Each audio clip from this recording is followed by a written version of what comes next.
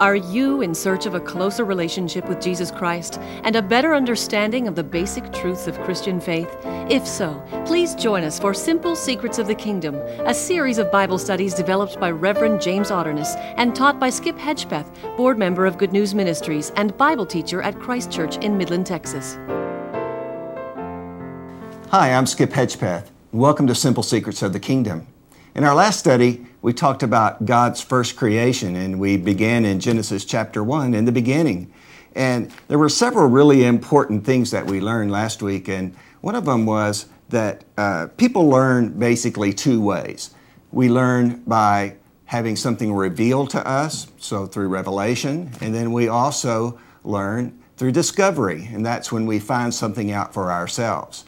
And what we learned last week was that God revealed to Moses well over 3,000 years ago the story of creation in Genesis. And God told Moses that the universe began with a big flash of light. And God said, "Let there be light," and the earth came into existence. And through that event of creation, all of what we see around us came into existence. And then after the event of creation, then God set the process in motion. And you remember we learned that there were 6 days of creation, and on each day of creation, God created something different. And it began with creating the earth, and then after that came vegetation, and then the sun, the moon, and the stars came into existence. After that, God brought about the sea life, and then bird life, then animal life, and then human life. And all of this we learn because it was revealed to Moses. Now, what we also learned last week is that this process of discovery is another way that we learn, and discovery is when we investigate something and find it out for ourselves. And so we talked about science and how through science, men like Einstein and Charles Darwin had, through their own discovery, found out, Einstein, for example, found out that creation came about through a big bang, and that out of the light of creation came mass. And remember we talked about that theory of relativity of Einstein's, where he says that light can be changed into mass at the square of the speed of light. And so what Einstein discovered on his own through science is basically the same thing that was revealed to Moses. And so the discovery in science actually substantiates what God showed to be true in the Scripture. And then we also saw that Charles Darwin later discovered in his Origin of the Species that the basic order of creation that is revealed through science, through the fossil records, if you dig down through the Earth's core, you would find the same order of creation that was revealed to Moses in the Scripture. And so science, again, substantiates that the process of creation, which is discovered in science, is the same thing that was revealed to Moses. And so there's this wonderful confidence that you can gain. You know, we have the confidence that comes through faith that the Scripture is real, but we even have more confidence knowing that the Scripture has stood up under the test and the microscope of science for over 3,000 years. And what was revealed by God is also substantiated in the discoveries of science. And that's good news for all of us about the truth of the Scripture. And so we learned about God creates through an event and through a process in creation. Then He also does the same thing in our lives. At the moment of our salvation, whether we're old or young, there's an event, and we're changed into a new creation. And then God continues the process from that point forward, so that our behavior doesn't change overnight. But through the process of drawing near to God, God works in our heart to change us into the people that He wants us to be. And then we learned that when God created human beings, God created people, or man, as the Scripture says, God created man. Unlike all the rest of creation, man was created in His image. So let's look at the Scripture right now, and we will see what God has to say about this whole concept of us being made in the image of God. Before we do, let's go to the Lord in prayer. Father, we love you, and we thank you again for the wonderful power of your word, for the way, Lord, it works in our lives, and for the way you speak to us through it. Lord, thank you that we can have the confidence of the truth of the Scripture, because it becomes the foundation for our daily living. And Lord, as we open it up again today, pray you bless us through your Scripture and draw us into the truth, because your word is truth. In Jesus' name, amen. Okay, we're going to look at Genesis chapter 1, and just one verse right now. Genesis 1, verse 27, and I'll read. So God created man in his own image. In the image of God, he created him. Male and female, he created them. So, when God created human beings, after all of the things all of the creatures God created, only the creation of man, after it did God say that man and woman rather, were made in the image of God. And so, what does this whole concept of being made in the image of God mean? Well, first of all, we learn in John chapter 4, Jesus said that God is spirit. And he goes on to say, and those who worship him must worship in spirit and truth. And so God is spirit. So being made in the image of God means that we're not only created with a body that we can feel, but we're also created with a spirit like God. And if we're made in God's image, God is eternal, that means that we are also created with an eternal spirit. And so whether you're a believer in Jesus or not a believer in Jesus, you have a spirit because you're made in the image of God. And your spirit is going to live on even after you die because God created you in his image. Now, where you live after you die is another matter entirely. But and we're going to talk about that more as the studies go on. But being made in the image of God means that we are creatures that are made with a body and a spirit, and our spirit is eternal. And because we're made in the image of God, that means that above every part of God's creation, we have incredible value to God. We have value because we're made in his image. We have dignity because we're made in the image of God. And we have great worth because we're made in his image. God created human beings, people, so that God could have fellowship with us. And so that being made in the image of God is really the foundation of who we are as part of God's creation. Just a week or so ago, I was visiting with a person, and this person had gone through a hard time in their lives. They had been through a divorce, had lived with an abusive spouse. They had moved recently, and their job had changed. Everything about their lives on this earth had basically been in chaos or turmoil for a period of time. And what they said to me when I was talking to them is, I don't really even know who I am anymore. And so I listened for a while, and I said, back when you said, I don't know who I am anymore, and I asked the question, I said, aren't you a Christian?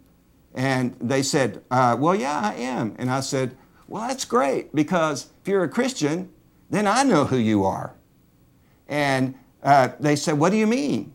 And I said, well, you see, if you're a Christian, your identity is wrapped up in God the Father, so that you are made in his image, you see. That means that you have great value, you have great dignity, you have great worth, because you're made in the image of God. And as a Christian, you're a child of God, because God says, if any of you believe in me, you receive the power to become children of God. So as a child of God, you're adopted into the family of God. So God is your Father, you see. That's who you are, a child of God. So if you're looking to find yourself, don't look in all the places outside of yourself in creation. Look to who you are as a child of God, made in the image of God. That's who you are. And if you find your identity grounded as a child of God, made in His image, then all the things that are around you on the outside, like work and marriage and relationships and your children, all those things can change in your life. But who you are as a child of God will never change, because the Lord is the same yesterday, today, and forever. And His love for you and His value for you as a creature made in His image never will change. And so find your identity as a child of God, you see, made in the image of God. That's where you'll find your value. And so that's the message for you too today. Where do you look to find your worth and your value as a human being? Look to the Lord to find your value.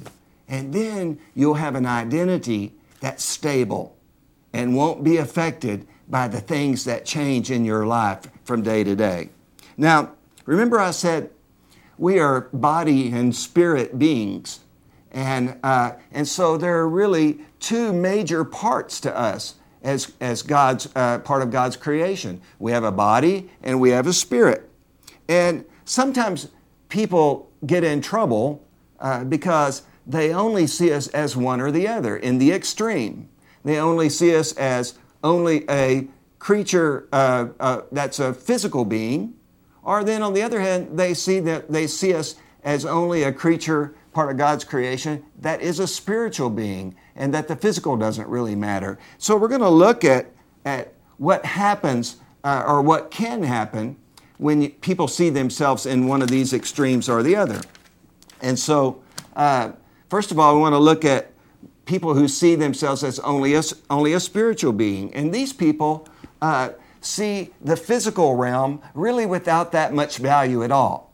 And so they have a tendency not to care about their physical being. God tells us in the Scripture that our bodies are temples of the Holy Spirit. And so God has given us this body, this temple, to take care of and to be good stewards of. And those who don't really see the value in the physical will not put any value into taking care of themselves on this earth. And then also those people sometimes who only see value as the spiritual side, then they'll only see the value in creation as it relates to the next life, so that they don't really care about what happens on this earth. They spend all of their life only focused on spiritual things. So I went through a period like this in my own life. After I became a Christian, I was really focused on studying the Word of God.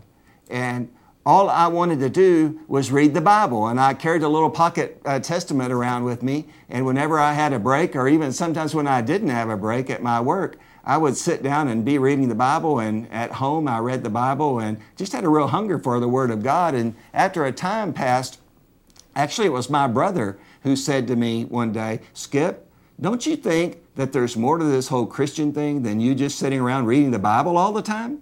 And, at first, I was offended by that. But he got my attention and made me think that, sure, there is more than just sitting around being spiritual all the time to this Christian life. Because there are people out in the world who are hungry and who are thirsty and who are in need to also hear the message.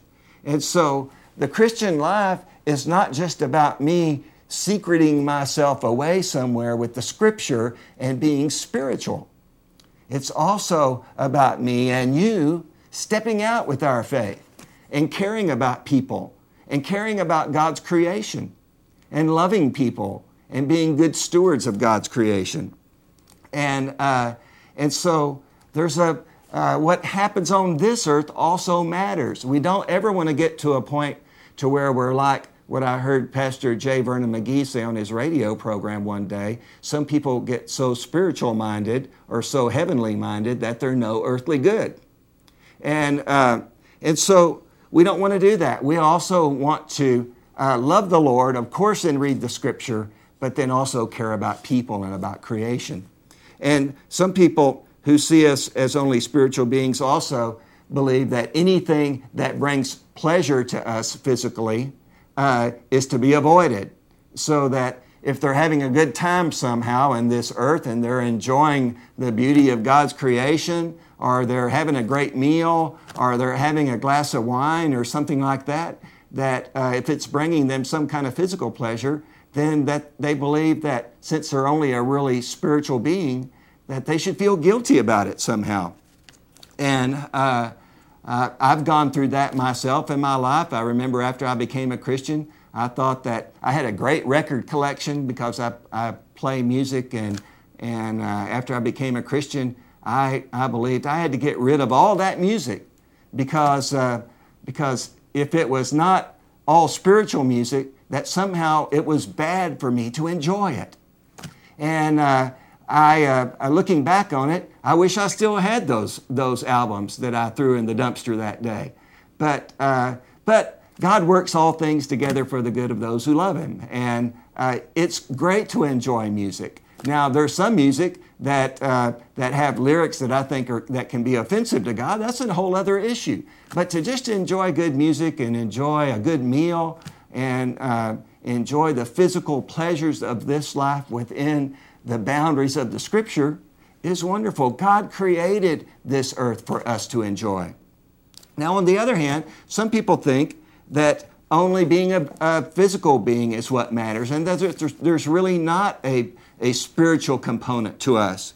And these people believe that there's really no need for God in their lives, that what happens here on this earth and in this body is really all that matters. And so we might as well just eat, drink, and be merry because tomorrow we're going to die. And so they live this life looking for more and more physical pleasures, and many times in the extreme. And you've seen this a lot, and I've seen it a lot in my life through rock stars who have lived out in this physical world and seeking the physical pleasures to the extreme. And I know you know some of the names that I'm talking about back from my generation, people like Jimi Hendrix and Janis Joplin, people like Jim Morrison, who really saw the need for physical pleasure as all that really matters in this life.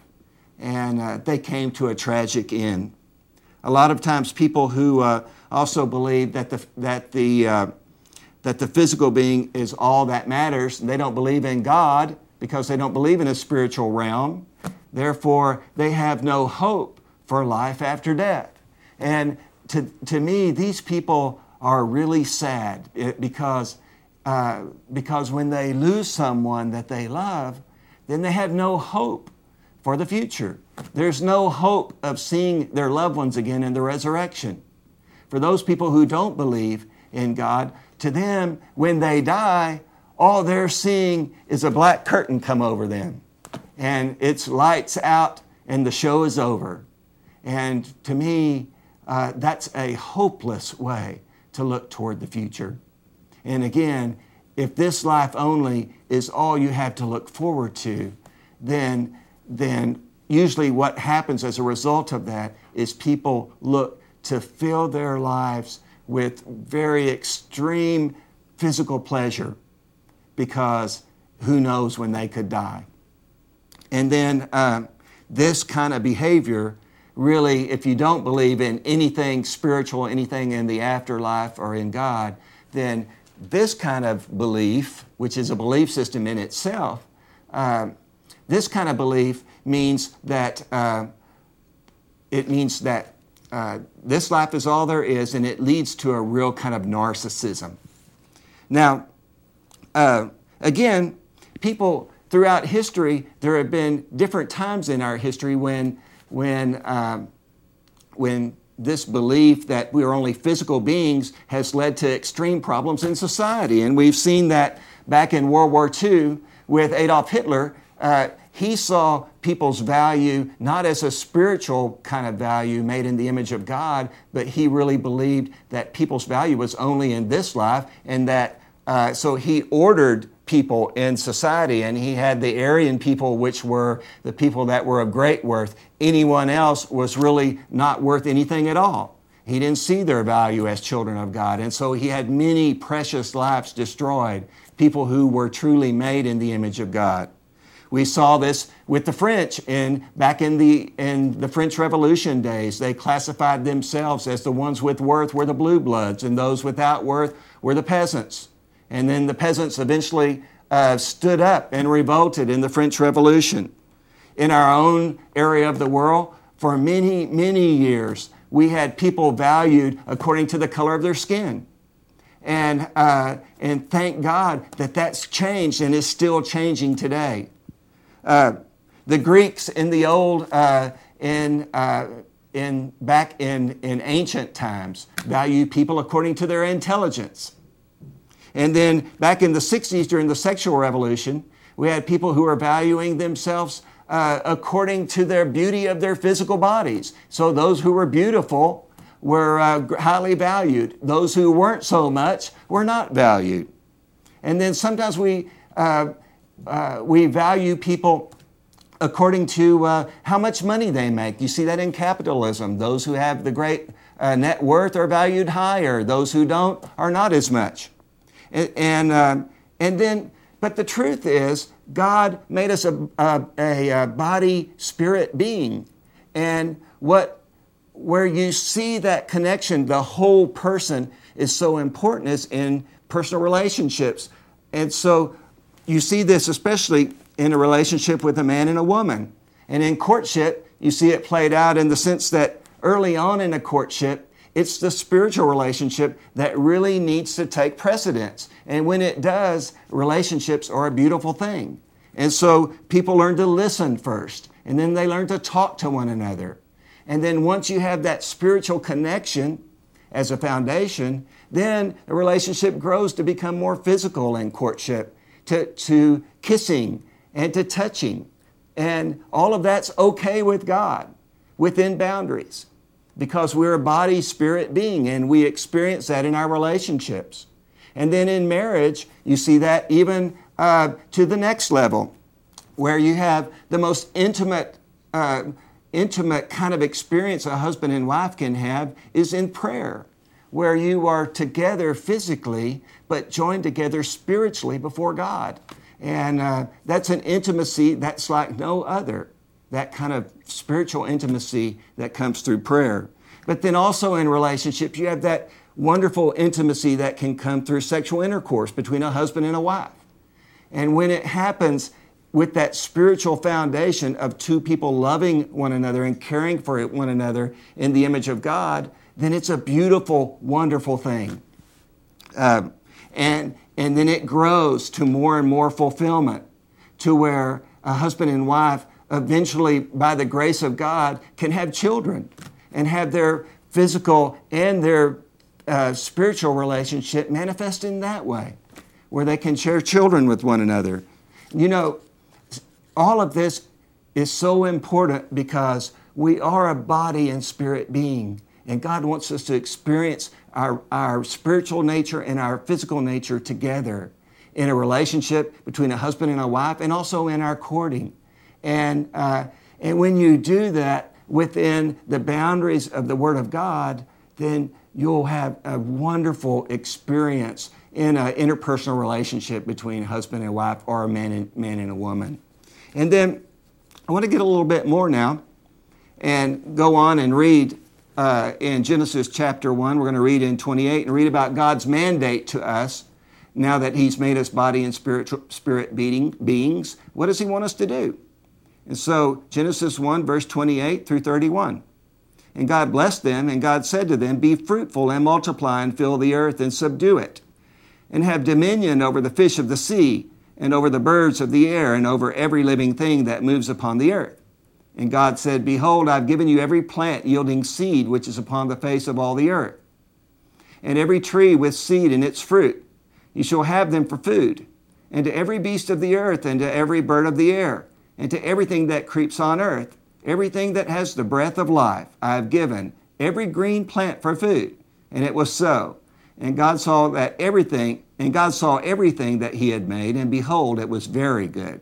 And there was evening, and there was morning, the sixth day. And so the first mandate that God has given us is to be fruitful and multiply and fill the earth. And so in the beginning, in the Garden of Eden, you had just a few people. You had Adam, really, first of all, and then Eve. And then from there, creation has been increasing exponentially through today.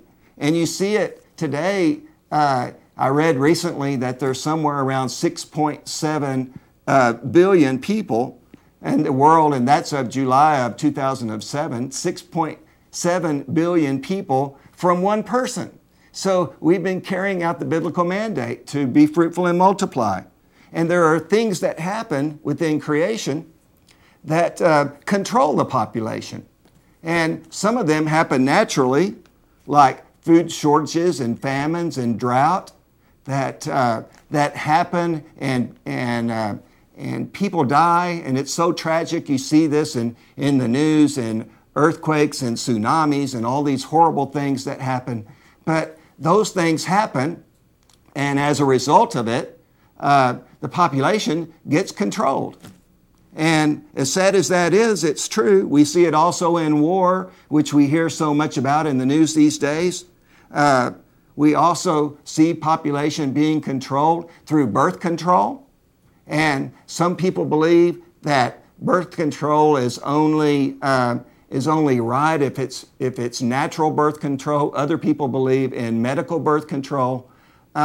Generally, though, as a rule, in the body of Christ, it's generally accepted that birth control is fine as long as it happens before creation, before there's a life that God creates. And so then we also see, very tragically, that population gets controlled in some very harmful ways, like through abortion and also through euthanasia. Neither one of those which are acceptable to God. Because if life is made in the image of God and created in the image of God, then stopping a life means stopping a creation that God has given great value and dignity and worth to. And so this is a very troubling truth of the Scripture for a lot of people. And so I would say to you today, if you're out there and you're considering an abortion, I pray that you will pray about it and consider other options. Sometimes things can look so hopeless to people and believe that there are no options. But take your cares and your anxiety to the Lord. The Lord is the Lord of what can seem to us as lost causes. And there are people out there who love to have a new baby. And there are ways that the Lord can intervene for you. And if you're out there and you have already had that abortion, then I pray that you will go to the Lord also and ask for forgiveness.